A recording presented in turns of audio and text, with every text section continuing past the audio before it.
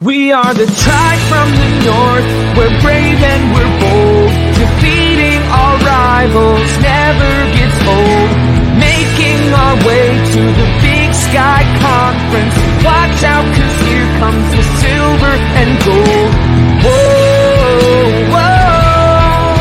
This is Tubbs at the Club for the Vandals of Idaho. Welcome back, Tribe from the North, Brave and Bold, to the official, unofficial podcast of your Idaho Vandals and your Vandal affiliate on the Big Sky Podcast Network. I'm your host, Chris Hammond, and joining me today, we have the professor at office hours, Brian Marceau. How the heck are you, Brian? I'm coming off a 5-0 week picking the Big Sky, Chris. So I'm doing all right in office hours. That impressive as always. Dallas Hammer running the shows from the shadow. How the heck are you, producer Dammer? Hey, the Anaheim Ducks don't quite suck yet, and West Ham is near the top of the table, guys. So I picked the great time to get into the Premier League. Yeah. Not to rub it in. And, you know, for anyone that hasn't seen Ted Lasso, like, do a 30-second forward because spoilers. Ooh, boy, going to be a tough season for you next year, huh? Yeah. Have you seen the show? It's going to be. I have had plenty of freakouts of like, God damn it, people are going to hate me. Like, you just came like they made Man City the villain for seasons 1 and 2, and then they just like shifted it all. West Ham gets a little bit of success, and now they're the villain. And we also have the best of all time, Alex, the boatman, with the Mountaineer Minute. What's up, guys? I figure we should probably name this because I seem to do this every week. This is Brian's favorite segment of the show. I know that. Weekly Mountaineer update. Let's see. Big win over ranked top 25 Iowa State at home last week. Fans are going nuts. We needed that bad. Basketball team tipped off their exhibition. It wasn't against Evergreen State College, against Akron, so a little worse in competition than what Idaho faced. But no, I mean, we got Oklahoma State coming in this weekend, number 11 in the new college football playoff rankings as of today. We're only 3-point underdogs, guys. Like, catch us 3:30 Eastern, 12:30 Pacific, ESPN. I know everyone needs a team to root for that wins. So hop on the bandwagon while it's hot. But yeah, shoot, Dallas, I'm jealous. I'm jealous. Chris and I played a game last week, Tottenham and Man United. It was called El Sacico. Some were calling it El Sacchio. I don't know how you can say who won it because Ole saved his job. I won it. Yeah, we won the game 3-0. Yeah. But you fired your manager. I don't know how to feel. Anyway, as the impartial third party, Chris absolutely won that game. I didn't want Conte though. I don't want Conte, so it's fine. True, but hey, sometimes he's Jose 2.0. Sometimes when you're struggling mid-season, you just have to make a move at the manager and coach position. And I'm just glad I have an organization that realizes the importance of sparking energy back into a fan base when they're coming out of the gates a little underperforming and aren't afraid to make a move mid-season. So that doesn't sound. Am I excited about Conte? At all. No, but. Doesn't matter. Potch is going to get canned from PSG, and everything will be fine in North London here shortly. Chris, that just feels like it came out of left field. That doesn't sound like anything I could think of right now. Yeah, it's something that's foreign to us, I know. But Boatman's just got to wait a couple more weeks for his coach to get fired mid-season, and then no, not happening. Ole in. He's at the wheel. So you think after 3-1 win over struggling, floundering Spurs, your coach is staying?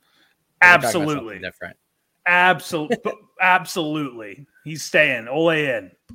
All right. Well, we got some action on the TV. They have 3 games on today. Do you guys know that? That's crazy. Freaking Mac adding 2 teams. Let's get into it. Southern Utah. I mean, they hung close with Montana. Brian, I know you watched a bit of this game. I made the shift to watch the feisty Northern Colorado Bears against the Sting is down Sac State Hornets. So kind of why don't you give the listeners a little bit of a preview of like what Southern Utah is going to be able to bring to the table against Idaho? Southern Utah is like, if you're a Vandal and you think the Vandal story right now is frustrating, at least we've got a twin in Southern Utah. Southern Utah right now they're sitting at tied for last place in the Big Sky. They are 0-6 in the Big Sky, 1-8 overall for the season. Their one win came at home against Tarleton State, 40-35.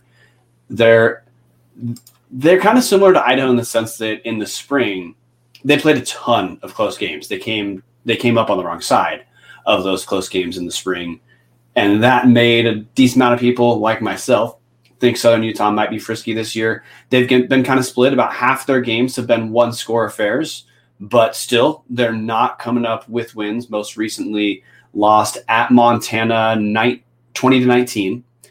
Had a field goal they were kicking in the last minute that would have won the game, blocked. Southern Utah, really, I don't know how to explain this other than something I've said on the show. The team just doesn't know how to win.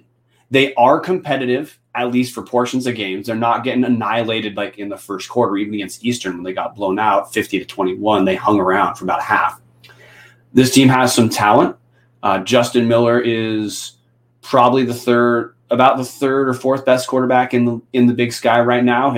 Southern Utah passes the ball all right. We saw Justin Miller in the spring. Doesn't have a gigantic arm, but he's accurate. He can pick defenses apart all right. So this Southern Utah team, they do have some relative strengths. We saw them in the Dome. Their receivers, guys like Brandon Shanks, are solid, but for one reason or another, Southern Utah has not been a team that can put it together and turn that potential into any sort of momentum for wins, Alex. Yeah, I know it's been a struggle for them this year. They just cannot seem to find a way to put a whole game together. Close road loss last week, which was kind of surprising to me. I think I was checking that game when I was at work, and at work I mean obviously football game. I was like, whoa, what's going on there? I don't know what to make of this team. Like, they have the potential to win some games, and they just don't, which kind of scares me because I think they're dangerous in a weird way. Like I wouldn't want to run into Southern Utah, if that makes sense. I'd much rather run to Northern Colorado, even though they lost to Southern Utah or beat Southern Utah. I'd much rather run to Northern Colorado because to me, Southern Utah seems a little more scrappy. Like they just don't know when to quit or don't know how to quit, but they just can't seem to figure out how to get out of their own way sometimes. So I just don't know what to make of this team. It's a weird one. Analytics make it a weird one. Yeah, Thunderbirds head to the WAC. That's right. Yeah, this is the last time we will see Southern Utah in the Big Sky Conference for football. We'll see them in basketball. But yeah, kind of a weird c'est la vie. Nice, Chris. Chris is muted. Yep. With the way everything's going, who knows, man? They might not make it to the WAC. Like the Sam Houston gone, Stephen F. Austin gone. Watch them come with their tails. Whoa, Stephen F. Austin's not gone. Stephen F. Austin's not gone yet. I've heard some rumors. Until it's Matt Brown official. I'm just saying, by the time you listen to this on Thursday, we apologize to the listeners that our information might be incorrect. Well, to the viewers, at least they had a McNeese State and Incarnate Word today, so they are replacing before it even happens. That's true. Good point. And I like McNeese. Anyways, yeah, Southern Utah kind of reminds me a lot of Idaho, honestly. I mean, obviously, I don't know how to say this. Like, Idaho should be like, if these were beers, Idaho would be like Bud Heavy, and Southern Utah would be like Bud Light.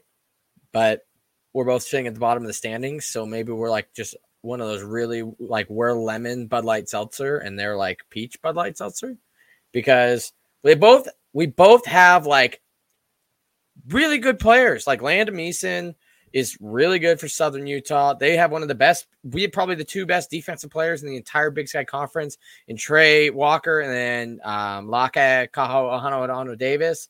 They also have that running back I can't think of right now that's freaking a stud. Like, Southern Utah has pieces, unlike like a Cal Poly or some of these more struggling teams like an Idaho State. Like, Southern Utah has some really good pieces. And just like Idaho, like it just doesn't seem to come together. Idaho, I think, has better pieces. But, right now, performance-wise, both teams, I would say, are playing under their potential, closer to their floor than their ceiling. So I actually think we're in for a doozy in the Kibbie Dome this weekend. Southern Utah trying to get a farewell win, I guess, in the Big Sky, but they're running out of chances, and Idaho is ripe for a picking for them to kind of get, because Southern Utah doesn't want to leave the Big Sky without a win, right? Like, that would be embarrassing. The WAC wants them to win. There's probably a little bit of that pressure. I don't know. Southern Utah, I think we're in for a good game. I think both teams have bottom tier offenses, and Idaho actually has, a better defense, for Southern Utah doesn't. So I think this leans Idaho's way, but I mean, as we've shown recently, I think we've kind of regressed in a lot of those spots. So it might be more even. And then you see Southern Utah, who just hung with Montana. So maybe Montana is down, or maybe, Southern Utah is experiencing a little bit of life here at the end of the season, trying to end on an upward tick instead of a downward tick. So it's kind of battle for last place here, if you're not counting Cal Poly. Well, and it's a weird mix in that this is not a matchup of strength on strength for both teams. The Idaho strengths overlap with Southern Utah weaknesses, and the Southern Utah strengths overlap with Idaho weaknesses. The two matchups I'm going to look at right now, Chris. Southern Utah, the number 3 passing offense in the Big Sky in terms of yards per game. Mm-hmm. Idaho, the worst passing defense in the Big Sky in terms of giving up yards per game. In terms of Idaho's given up 19 touchdowns while picking off 1 total pass in Big Sky play. That's a matchup that if you're a Southern Utah fan, you're going to say, okay, this is where we beat Idaho. Conversely, Southern Utah has one of the worst rushing defenses in the entire league. And Idaho, rushing is a relative strength for us. Both those things are going to overlap weird, in that if Idaho can rush against Southern Utah defense, then that sets us up pretty well. We should be able to rush. However, if Southern Utah is going to be able to pass against us and score, that makes it harder for Idaho to be able to try to rush the game away. So to me, I'm curious, the matchups I'm looking at is who can leverage that strength on weakness matchup the most to dictate pace of the game.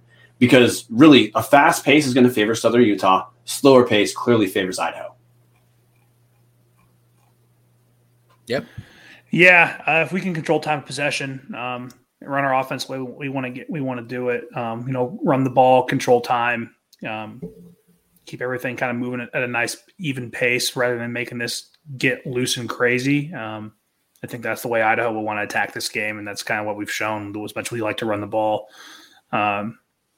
And we'll see how much Beaudry plays versus how much, Borish plays. Yeah, so I'm wondering if, actually doing a little bit of research here, it looks like Ohana Davis is going to be out. Looks like he got hurt versus Northern Colorado and completely missed Montana. So that might even help us even more, honestly, if you're talking about rush defense. That's a big piece of theirs. But he's redshirt junior, so he'll be back. But I don't know. I don't have a lot to preview of this game, so won't be back to face us. No. Well, we'll probably schedule him out of. Yeah, we'll never see him again. They're not on Dixie State's schedule. So. That's a Utah Tech's problem now. A&M.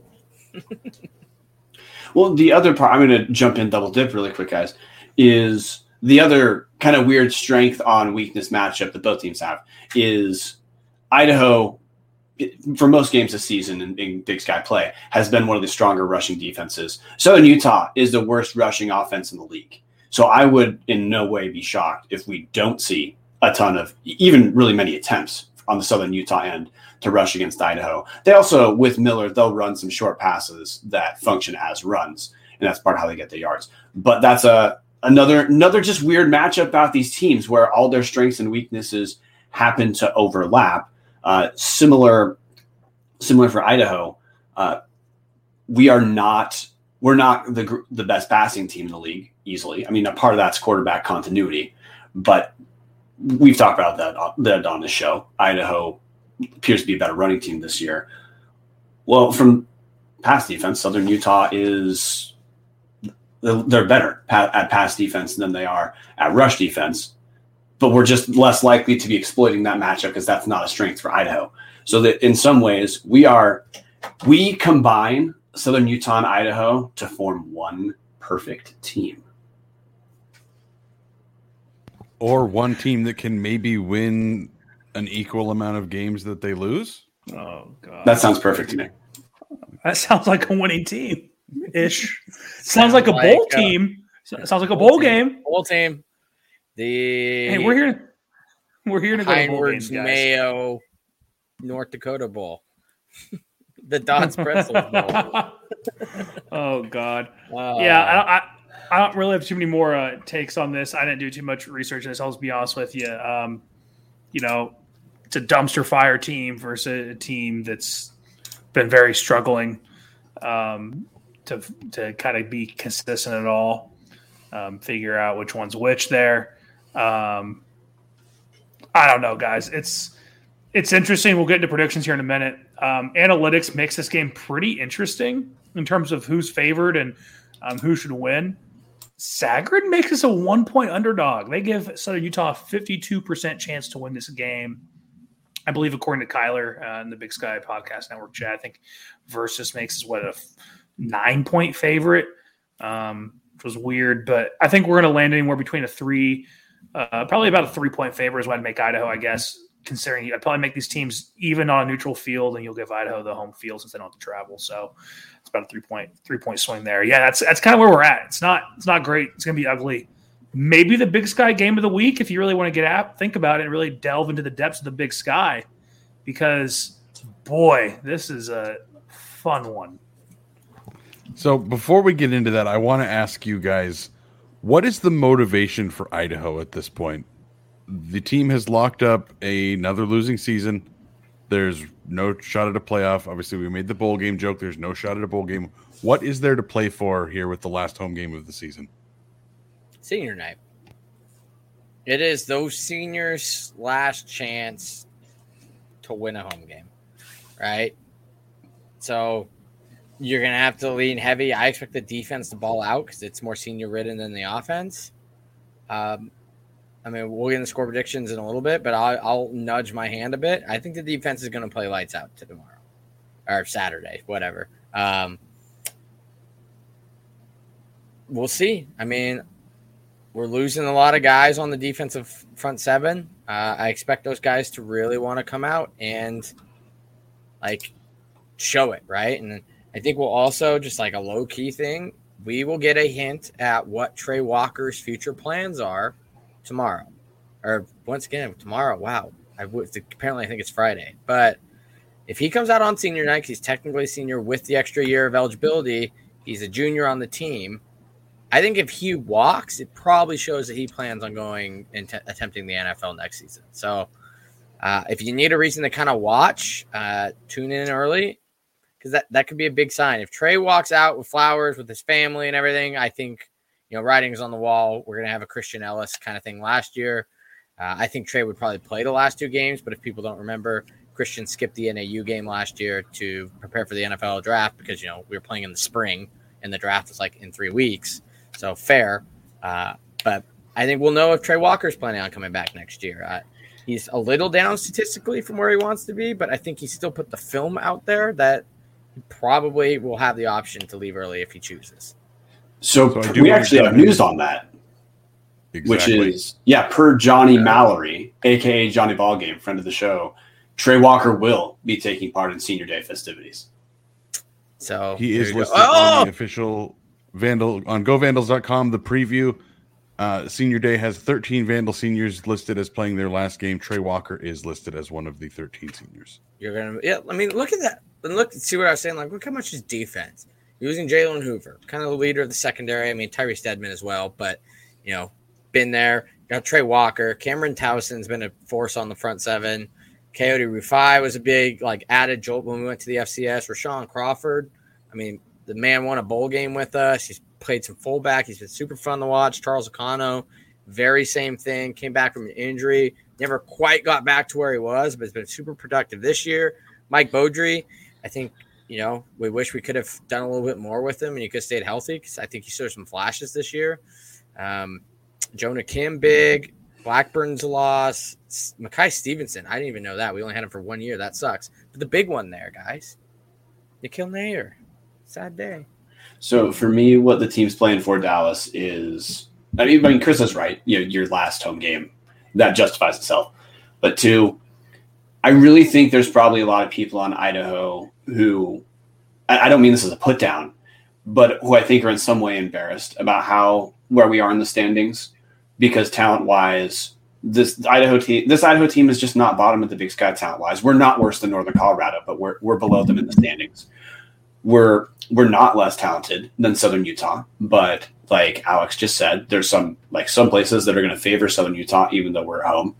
So I think there is a level of pride that some people are going to want to say, hey, let's end this on a win. The season's been rough, but this is our final home game, and is a win. And look, we're not breaking any news here, but there's a lot of speculation that Paul will not coach another game in the Kibbie Dome, and that honestly could be a motivator too. Again, this is not breaking news, guys, but this is absolutely not a secret that there's questions about what's going to be going on there with Paul heading into the future. So that has to be at least on some people's mind. And honestly, between those two things, I think that justifies the motivation for the game. This Idaho team is not as bad as their record is. I guarantee there's going to be some people who are playing to try to get that extra pride. Yep. Yeah, kind of just to echo what everyone said so far. I played with 6 or 7 of those guys. Like, I know those guys, right? Like, I saw Charles Acano and Rashawn Crawford like grow up from when they were 18. And I remember when Chuck was getting in trouble for doing just dumb, 18-year-old kid stuff, and he had to like sweep the dome the dome floor. He had to like go and sweep the stairs in the dome when we were doing a 5 a.m. workout, and Chuck's just in there by himself, just sweeping the dome. Right? Like, I saw these guys grow up, become leaders of the team. It's kind of crazy, right? It makes me feel old. You play this game for those guys. And really one of the coolest things Coach Petrino does on a Friday night in your meetings for senior night is he doesn't say anything for the most part. Just a really quick stuff. He gets up there.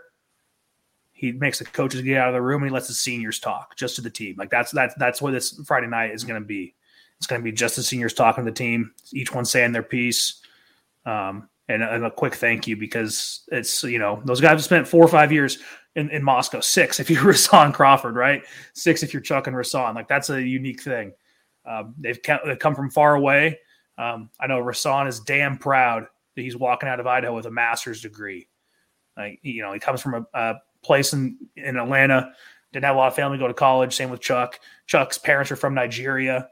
Like, they're damn proud to be walking out of Moscow with a couple degrees, because that's what matters at the end of the day. It doesn't matter if they go play pro. These guys got the degrees. They stuck it out through school. That's something to be damn proud of. So props to those guys. Props to every single one of these seniors. No matter how they'll play or how they've played, they've given something to our university that we love and care about that not too many people can ever say they have done. So even though they get rewarded with this free school and scholarship, it's not that easy.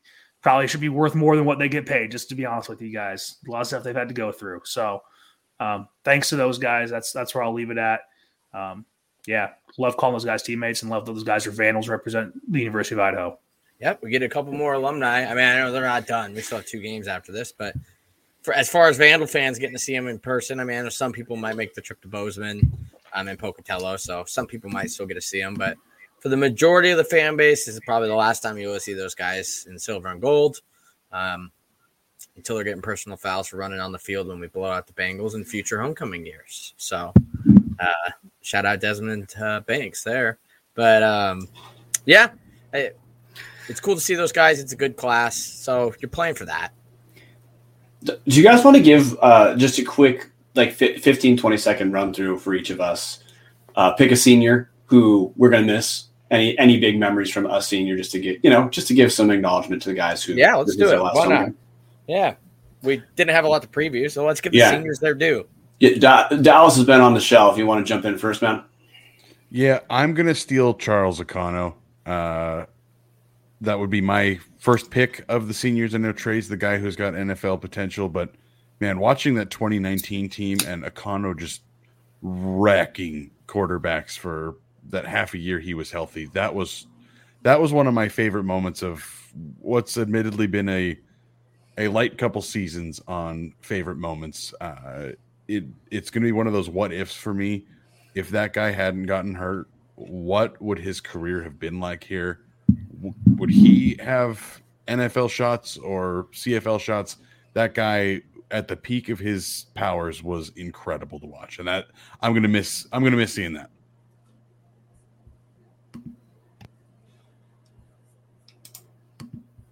Brian, you want me to go real quick since we Ryan. have no Chris? Sorry, Chris Banish. Yeah, I'm going to go with a pick that might surprise people. Jonah Kim, defensive lineman, number 98, transfer from Santa Rosa Junior College. I remember when Jonah Kim came over. That was right around the time also that Noah Ellis, joined the team, was active, and Ellis and Jonah Kim were the big guys on the line. Thanks, Chris. Those two are the big guys on the line.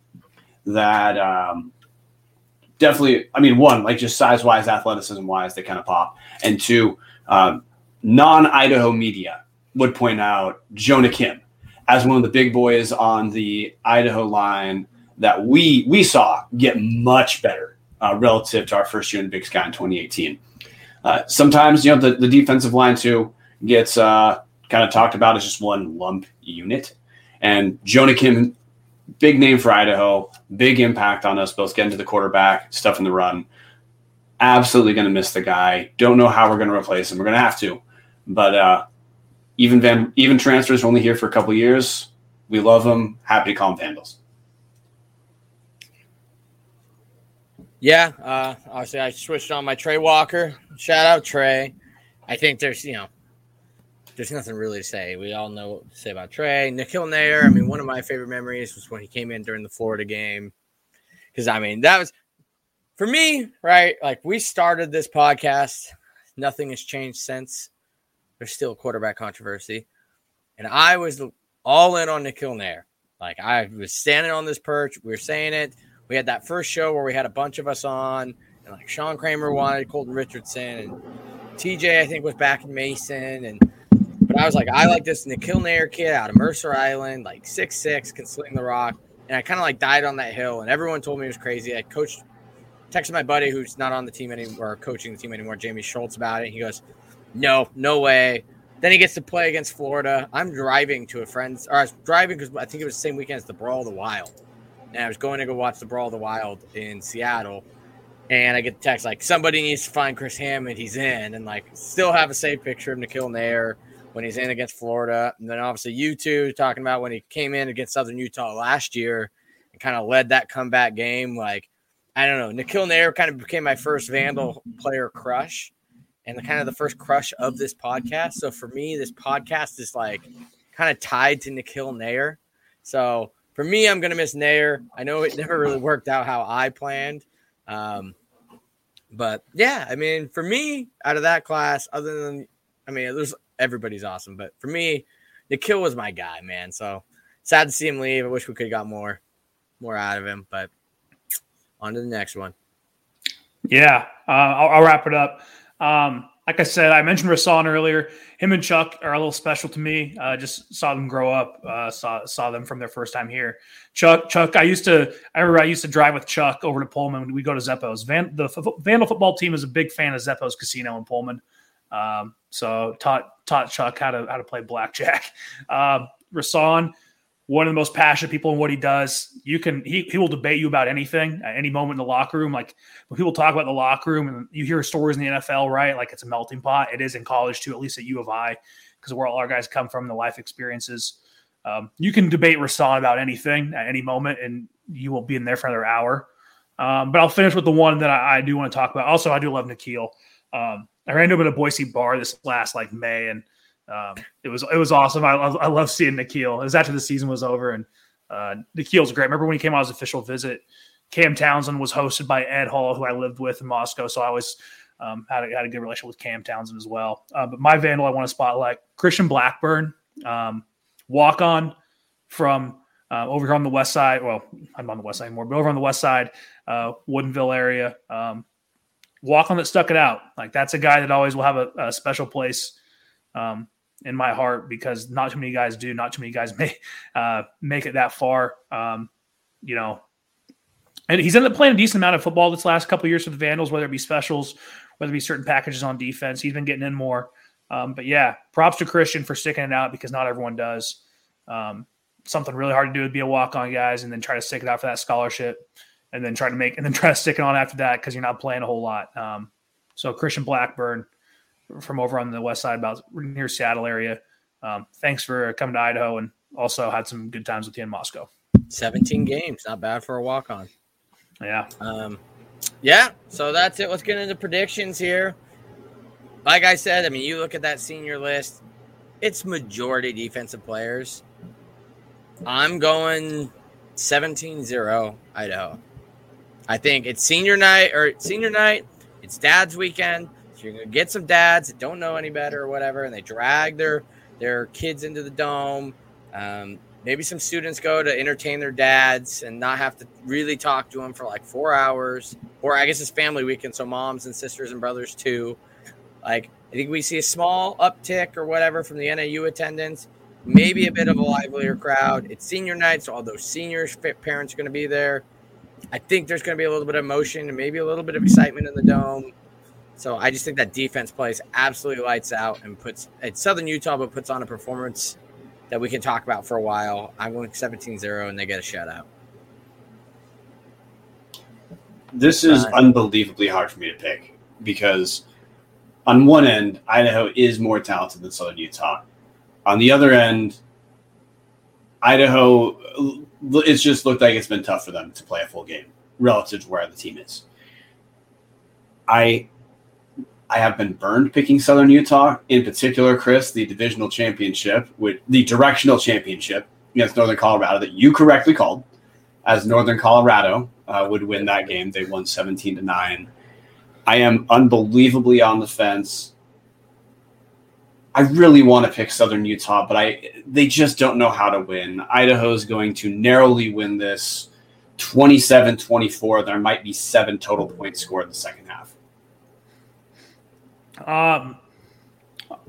Senior night's an interesting one. I had my senior night versus Montana. 2018 was not the best of games, but man, it still was extremely cool to run out there on the field, meet the family with the crowd that big. It was our biggest crowd at the time, 15,000. We also hadn't lost at home that year. That's coming up on three years here next week on Monday, so that's pretty special. Or next Tuesday. I'm going to go Idaho 24-14. Defense is going to hold them tight. We're going to score a few points, but 24-14 Vandals get the win. My prediction is going to be very similar to Brian's. I have been on the fence about this, and as I was writing out our outline in the background here, I initially had this pick as Southern Utah 28-24, but you three have talked me into it. It's senior night. It could be Paul Petrino's last game. I do think the team comes out firing and trying to, not that they don't try to win, but I feel like the extra added emotion here. I'm going to go Idaho 28-24. Extra oomph. Well, and the other thing from the Southern Utah end, guys, which we're not a Southern Utah podcast, which I broke that news on our reaction episode. Yeah, I broke that news in case people didn't know that. Southern Utah just lost a heartbreaker in Montana. I don't think this is a team that recovers upward from that heartbreaking loss to Montana. We've seen Southern Utah not turn close losses into anything beyond the next close loss.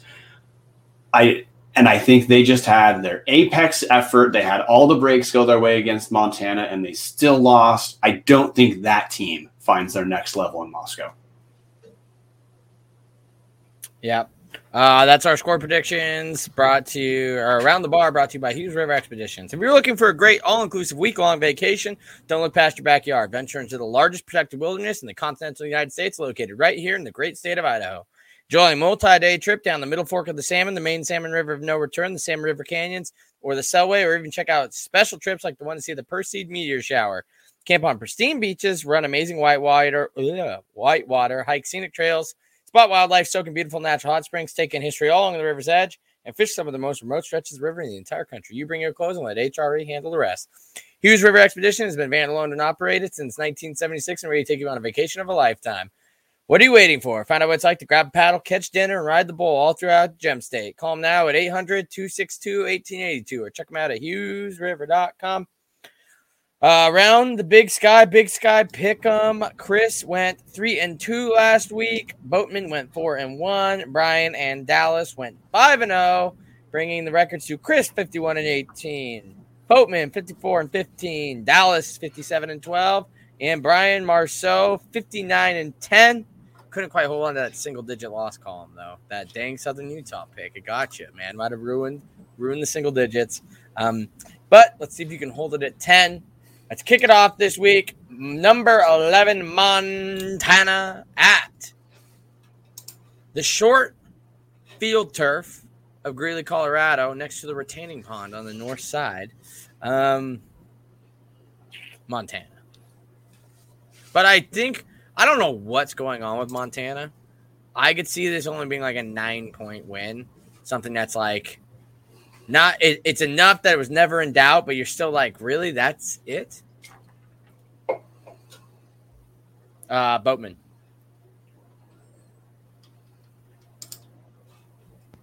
You're muted, Alex. Oh, Alex. That was like your first one of the season, too. Oh, I've been so good. You and I think, got our first ones today. Oh, man. No, I've been so good. Montana is going to win. Sager makes him a 13-point favorite. Kind of an interesting line. Yeah, that's it. I don't know. Maybe Sagarin's not liking them a whole lot lately. Their efficiencies on offense have kind of gone down in the toilet. But I'm still taking Montana. Chris, I can tell you never mind. I interrupted Dallas. My bad. Yeah, you're good. Turn, I just figured I'd go because, as the professor, as the winner, you're gonna win the pick'em. You get to go last, so I'll jump in here. It's Montana. They have not looked very good. Honestly, I knew fans that were not terribly thrilled with their performance against Idaho and thought that they should have won by a considerably better margin, and obviously barely escaped Southern Utah. It's not going to happen again. They're going to out-talent Northern Colorado. So, Chris, I can tell you what's wrong with Montana. They have offensively, they're just terrible. They're a team that they're trying to be conservative to protect their not very good quarterbacks, which, Chris, you were right early in the season. Cam Humphrey, not very good. Chris Brown, essentially no different. But Montana, to protect them, rushes all the time. Well, their per-yard rush is third worst in the league. So the thing they're trying to do to protect their quarterback, they're not very good at. They're down to like a fifth-string running back, too. But if you're going to be a converted wide receiver, isn't he? Yes. Yeah, Junior Bergen, converted wide receiver. But that's their offensive problem, is they're terrible at scoring and advancing the ball, which puts a ton of pressure on the defense. I'm going to pick Montana to win this game, but I would not be shocked. I expect Montana is going to look not that impressive because I think it's going to be kind of a slugfest because that's what UNC is trying to do now. And Montana will oblige. They'll win, but it's not going to be the blowout that Grizz fans expect. All right. Moving on to Idaho State versus number 17, the Brigham Young Cougars. I know everyone's going to have a hard time picking this one. Cougars. Yeah, BYU's going to kill them. You guys have any guesses what Sagarin makes the line? 6.9 favorite. 49.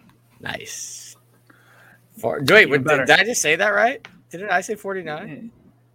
I thought you said 40. I don't know. I think Dallas is 6.9. Close enough. I just was throwing I'm sorry. Yeah. He was internet memeing. Yeah. Anyway, but yeah, it's going to be BYU. Number 15, BYU in the college football playoff. The team who's leading the Pac-12 South. Literally, they're 4-0. They're 4-0 in the Pac-12, and they play USC at the end of the year. They have a good chance to go 5-0 versus the Pac-12 this year. So, anyway. So then versus Oregon in San Francisco then. Or it's Vegas now. Vegas, yeah. Anyway, Dallas. Yeah, unfortunately, I mean, you got to go BYU. I despise BYU. I grew up in Southern Idaho. I only 45 minutes from Pocatello, so right in the heart of BYU country, and I despise that team more than any team other than Boise State. They're going to beat Idaho State by 50. You scared me there for a second when you said, I hate that team more than any other team, and then you put the disclaimer. I was about to be like, I quit. I must be the only team with my finger on the pulse of this game, you guys. Do you know how many times Idaho State has scored more than 21 points this season? 0? Once. When they beat Davis, they scored 27. That's their season high. Oh. They have not scored over 21 points a single time against and they had FCS out of conference games. I like our chances. So yeah. With that, I mean, obviously that puts Idaho State as the mortal lock to pull the upset. But BYU. They're gonna win by 6,000. Yeah. Number 8, UC Davis, who I'm a big believer in, but I don't feel like they're the 8th best team in the country. At Northern Arizona, but that all said, I'm still taking Davis. NAU did nothing to show me they're going to beat Davis, other than the weird altitude and being in a dome. Maybe catch Davis sleeping, but I think Davis is too good. I think NAU is just the absolute measuring bar for the Big Sky this season, and I think UC Davis will pass. Yeah, I'm going to go Davis too. Sagarin makes this a 12.5-point game. Kind of close-ish. I could see it falling within that number. I just don't get big blowout energy from Davis in this game. So, yeah, I'll still take UC Davis, but maybe close. Yeah, if that was the line, I would take NAU to cover. But Yeah. I still think they lose by 10. Davis will handle it. Right. It won't look pretty. It will not be a blowout, but Davis will handle NAU. Yeah, Davis only averages 23 points a game. So when we've talked on the show about Idaho not scoring enough, we're talking about Davis. That's why they can't blow teams out, because they can't score enough to create that separation. I'm with Chris though. I think NAU is the absolute okay team in the Big Sky. So if you're better than okay, you should win. UC Davis, they're not number 8 in the nation, but they are better than okay. So I'll take Davis. Next up, we have top 5 Portland State, not number 5, guys. Top 5. It's even better. At the number 24 Weber State Wildcats. Weber seems to be benefiting from testing themselves early in the season. I doubt they're able to get snuck up on because they have no room to sleep. So I think Weber, I thought maybe Idaho State might make it frisky. They absolutely squandered every hope I had of maybe that being a closer game. I think Weber continues to roll. They have no statement games left on their schedule, which means they need to absolutely obliterate everybody left on their schedule to hope the Big Sky can get a 5th or 6th bid. So Crazy. Weber's gonna have to smack them by 60, and I don't know if the offense can do it. Defense might have to contribute 21 points there. Yeah. Anyone want to take guesses on what Sagarin makes this line? This one's a little interesting. 11. Dallas? 13. Brian, any guesses? 10. 10. Sagarin makes Weber only a 10-point He's winning favorite at everything. home. I don't know. Vegas will rely on a lot of these metrics sites like Sagarin to make lines at the end of the day for these FCS games. Do you guys find a line anywhere near 10? Just hammer Weber. Honestly, Chris is right. I just see Weber they're going to have to obliterate everyone. They're going to have to go 7-4 with some close losses versus teams like UC Davis and Montana State. All their losses Eastern. right now are top 10 Right. FCS programs. Right. So or their Utah. recipe to get in is going to be a signature win, a close loss versus some big, good FCS teams, and then blowing out everyone else out of the water. I don't know. I think Patrick's just staying salty after. Yeah, I think Patrick is pretty state of salty right now. He's staying salty after Eastern squandered that game there on the red. So I'm still taking Weber here. Yeah. this game is going to look a lot closer to the first half of Idaho versus Portland State. Weber is absolutely in the mode of we have to kill everyone if we want a shot at this. Portland State is top 5, so pretty good, but realistically, they're going to get steamrolled. It's on the road, too. I cannot imagine going down to Utah right now to play this Weber State team.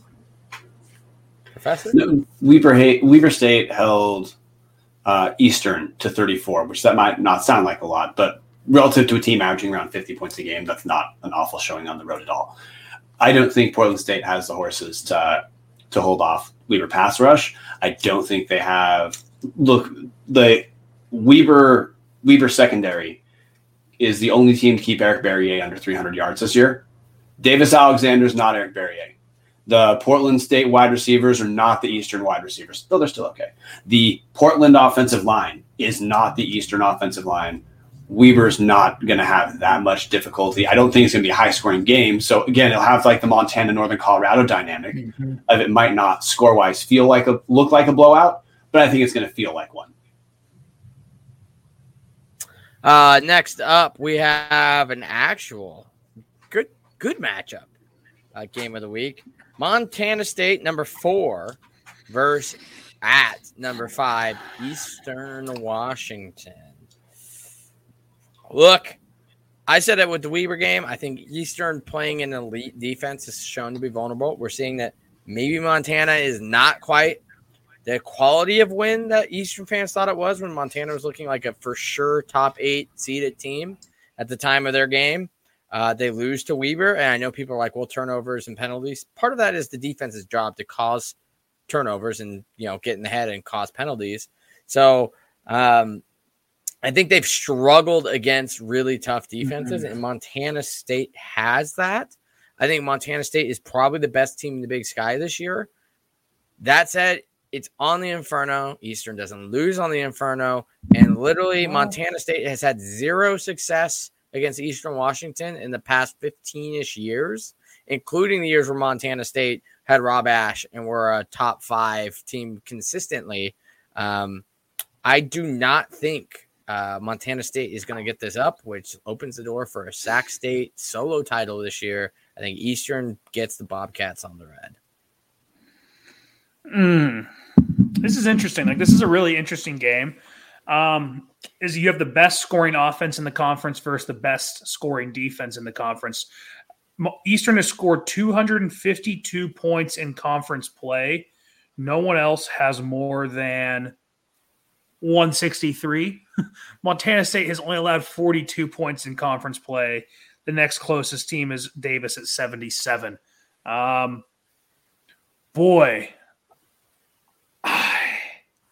I don't know. And Sagar makes Montana State a 4-point favorite.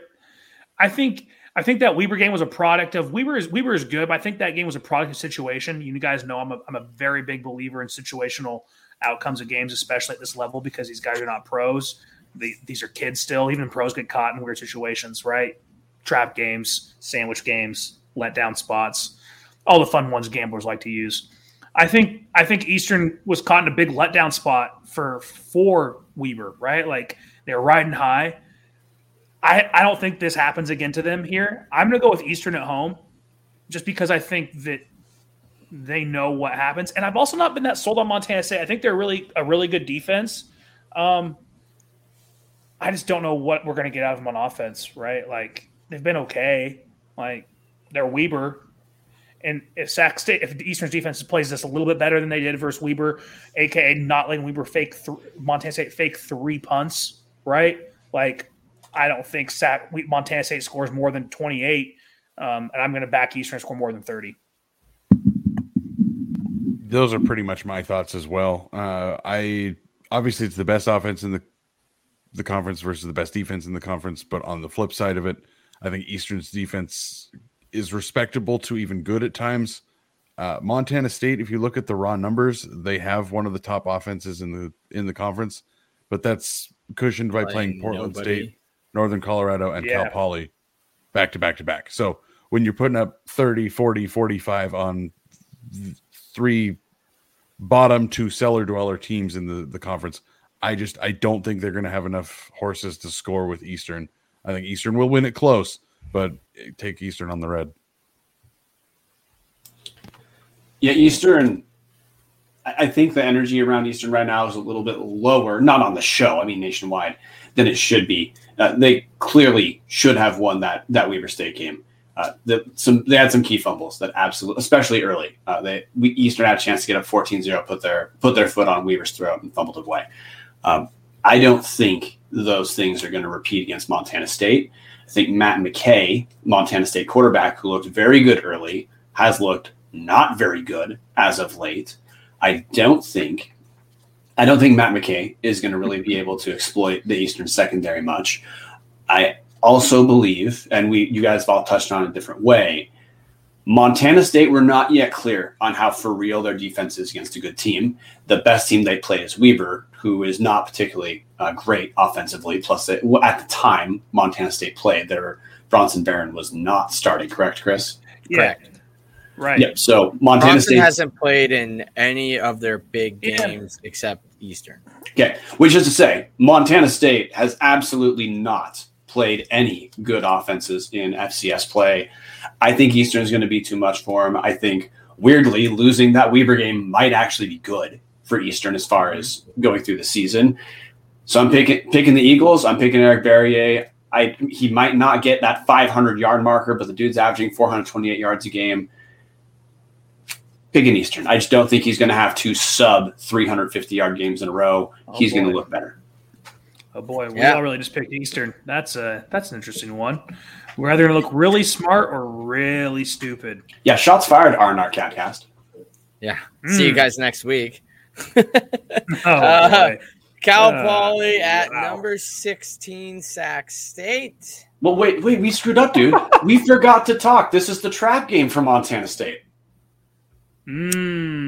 Total trap. They have Idaho to look for. Yeah, Sandwich. exactly. It's a sandwich. Yeah. Look ahead spot, Chris. Come on. The Vandals coming into Bozeman next week. Let's not forget. I don't want to hear about the Eastern Eagles crying about that missed field goal, that phantom field goal, right? I witnessed a missed phantom PAT in Bozeman 3 years ago when Cade Coffey snuck one in an upright that their official said was no good, but camera angle sure shows it pretty good. So I'm still pretty salty from that 3 years ago. Let me tell you, it was not a fun time. Anyway, sorry. That's my rant. See this vulture? It's coming for Sac State. Oh Cal Poly and Bo Baldwin finally put it together. Look, I got two Bo Baldwin fanboys on this show. And at the end of the day, if we do have a coaching opening, you expect Bo Baldwin is going to be listed. There's no way we can justify hiring a coach that has one Division I win, especially after all this we've talked on this podcast about such things. He's going to have to get a second win. He's going to have to get a Big Sky win. I get going from the triple option to the spread is hard, but Georgia Tech isn't struggling with it as much as Cal Poly is, and they have the same kind of academic restraints that Cal Poly is. I get Georgia Tech can get way better athletes because they're Power 5, but I'm just saying triple option anymore. That's what I'm saying. Oh yeah, Cal Poly is struggling with the transition. Georgia Tech has done better at the transition, so it's not just you can't go from the spread, the triple option to the spread and have success. But Baldwin's had 2 years, year and a half, whatever you want to call it, starting his own recruits in. They've looked better as the season has gone on. I said at the beginning of the year, I thought as the year went on, you'd start to see more Bo Baldwinist out of this Cal Poly team to maybe justify the rumors that might be coming up. I think this game is the game they get it. It's a rivalry game. You got to throw everything out the door in the rivalry game. Sac State, noted difficult place to play, I know. But I think Cal Poly kind of makes their statement game that Bo Baldwin has maybe turned the corner. And, I mean, Sac State just struggled with Northern Colorado on the road. I got a hunch with the rivalry game. Bo Baldwin, there's 3 games left. He's got to get a win in these final 3 games. Like, he has to. I just think it's today. So I'll go Poly. In like a weird close one, walk-off, touchdown, or overtime. This guy, I just can't with Chris, man. He's such a non-Sac State believer. Like, I think I was the first one to fully buy into Sac State on this podcast when they beat Montana. I still take credit for that because that's going to be my crowning achievement in this pick'em all year. Sac State's a 24.5-point favorite according to Sagarin, Chris. It's the biggest spread of the weekend according to one of our favorite analytics sites. Rivals, like, come on, like Sac State has one rival and it's UC Davis. Cal Poly has one rival and it's UC Davis. So I get, if anything, the enemy of my enemy is my friend. So these guys, if anything, are friendly. Troy Taylor's a damn good coach. Andy Thompson's a damn good coach. They have this team well drilled at this point. They're on the pathway to winning the Big Sky being the Big Sky champions outright. Because once they get by these guys, all they have left at the end of the year is the Causeway Classic sitting there versus UC Davis. And no matter what, at that point, it's going to give them a share of the Big Sky title, even if they get by with one loss.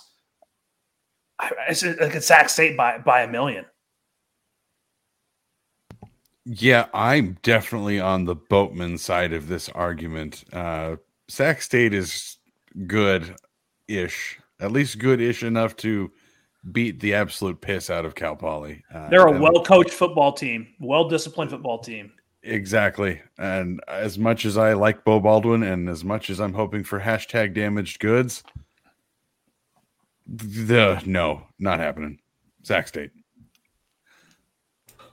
I have a quiz for you guys before I make my pick. How many in Big Sky play? Cal Poly has 5 games. Dallas, you better not be a filthy cheater and look this up. 5 Big Sky games.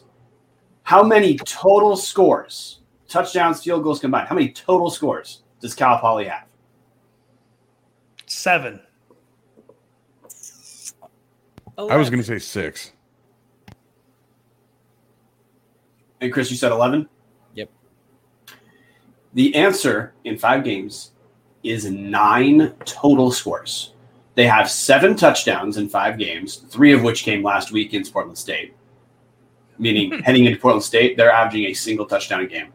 And they have 2 field goals. Sacramento State has 28 total scores, not counting defensive scores.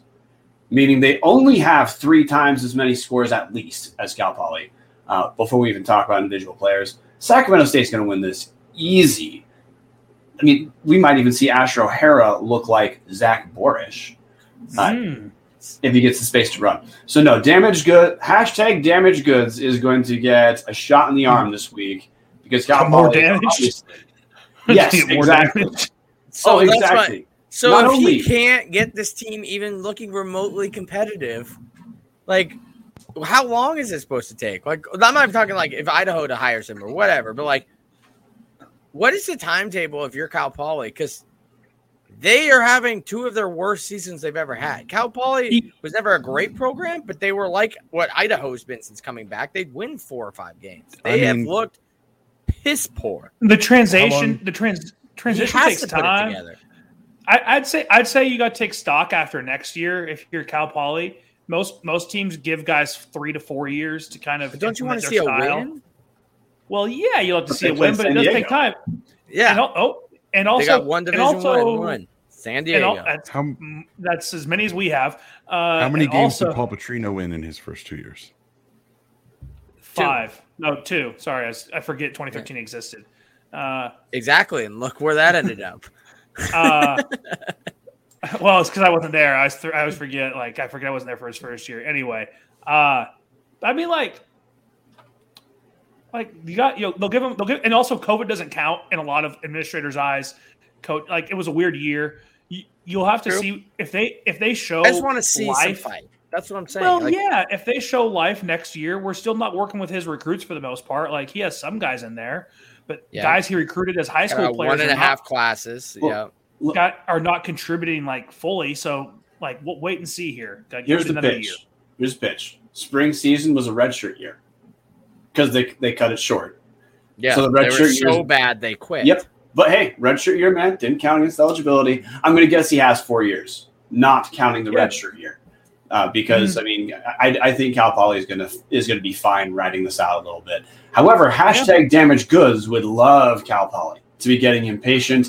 We want a few more blowouts to drive that salary down so that we can get the Godfather assistant, Paul Wolf, to come over, Chris. That one's not. Wolfpack will Palouse. This Wolves haven't been on the one's- Palouse in 7 years. Let's bring them back.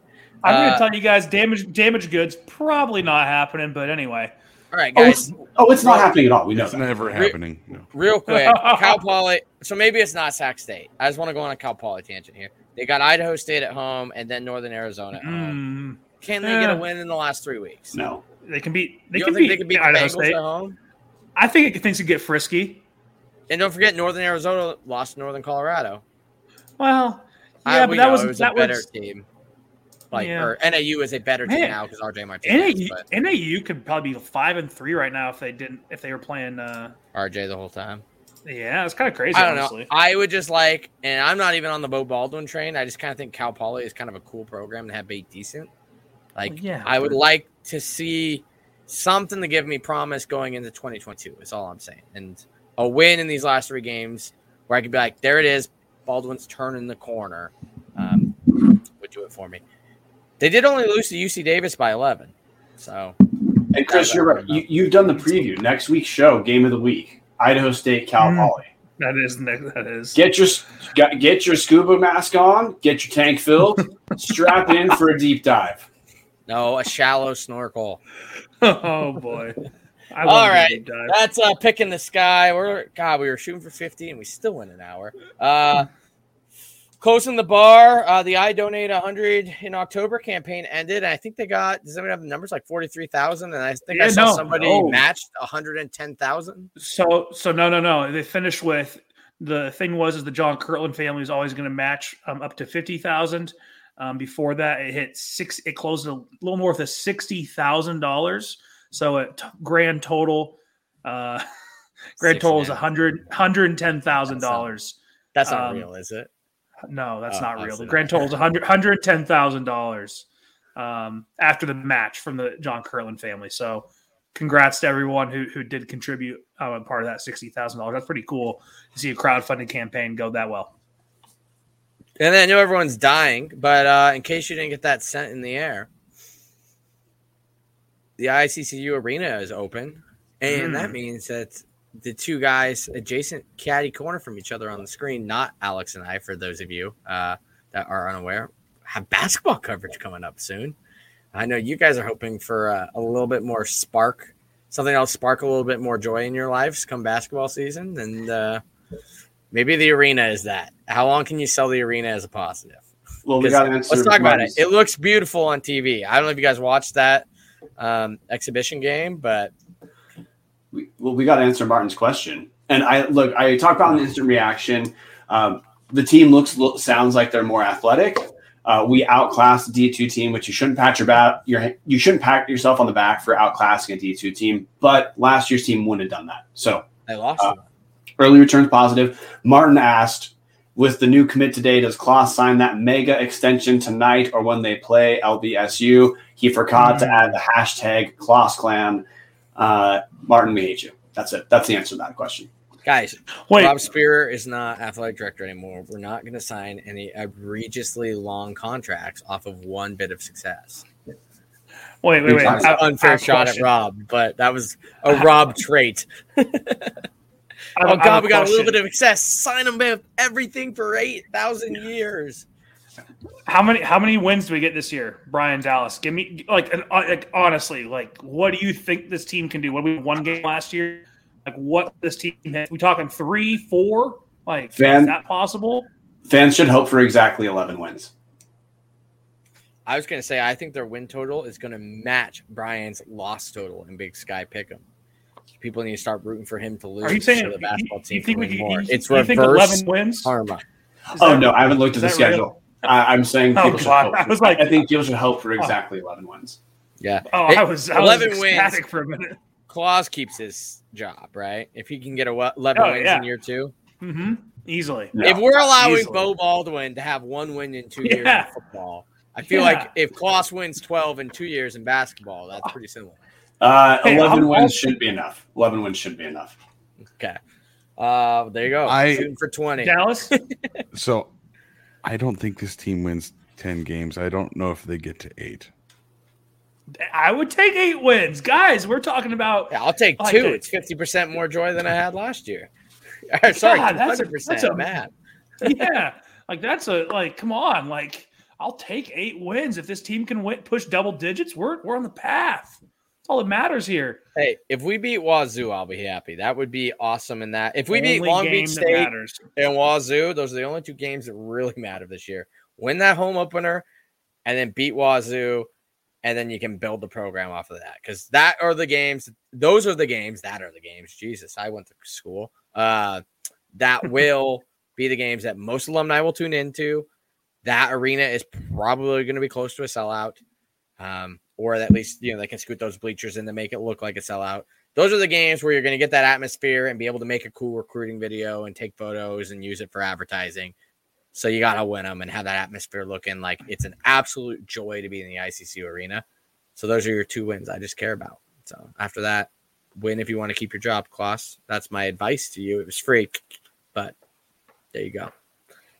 Closing the bar. That's it. Thank you to all our Patreons, patreon.com/subs of the club. We've had a couple people sign up. That's awesome. Thank you guys.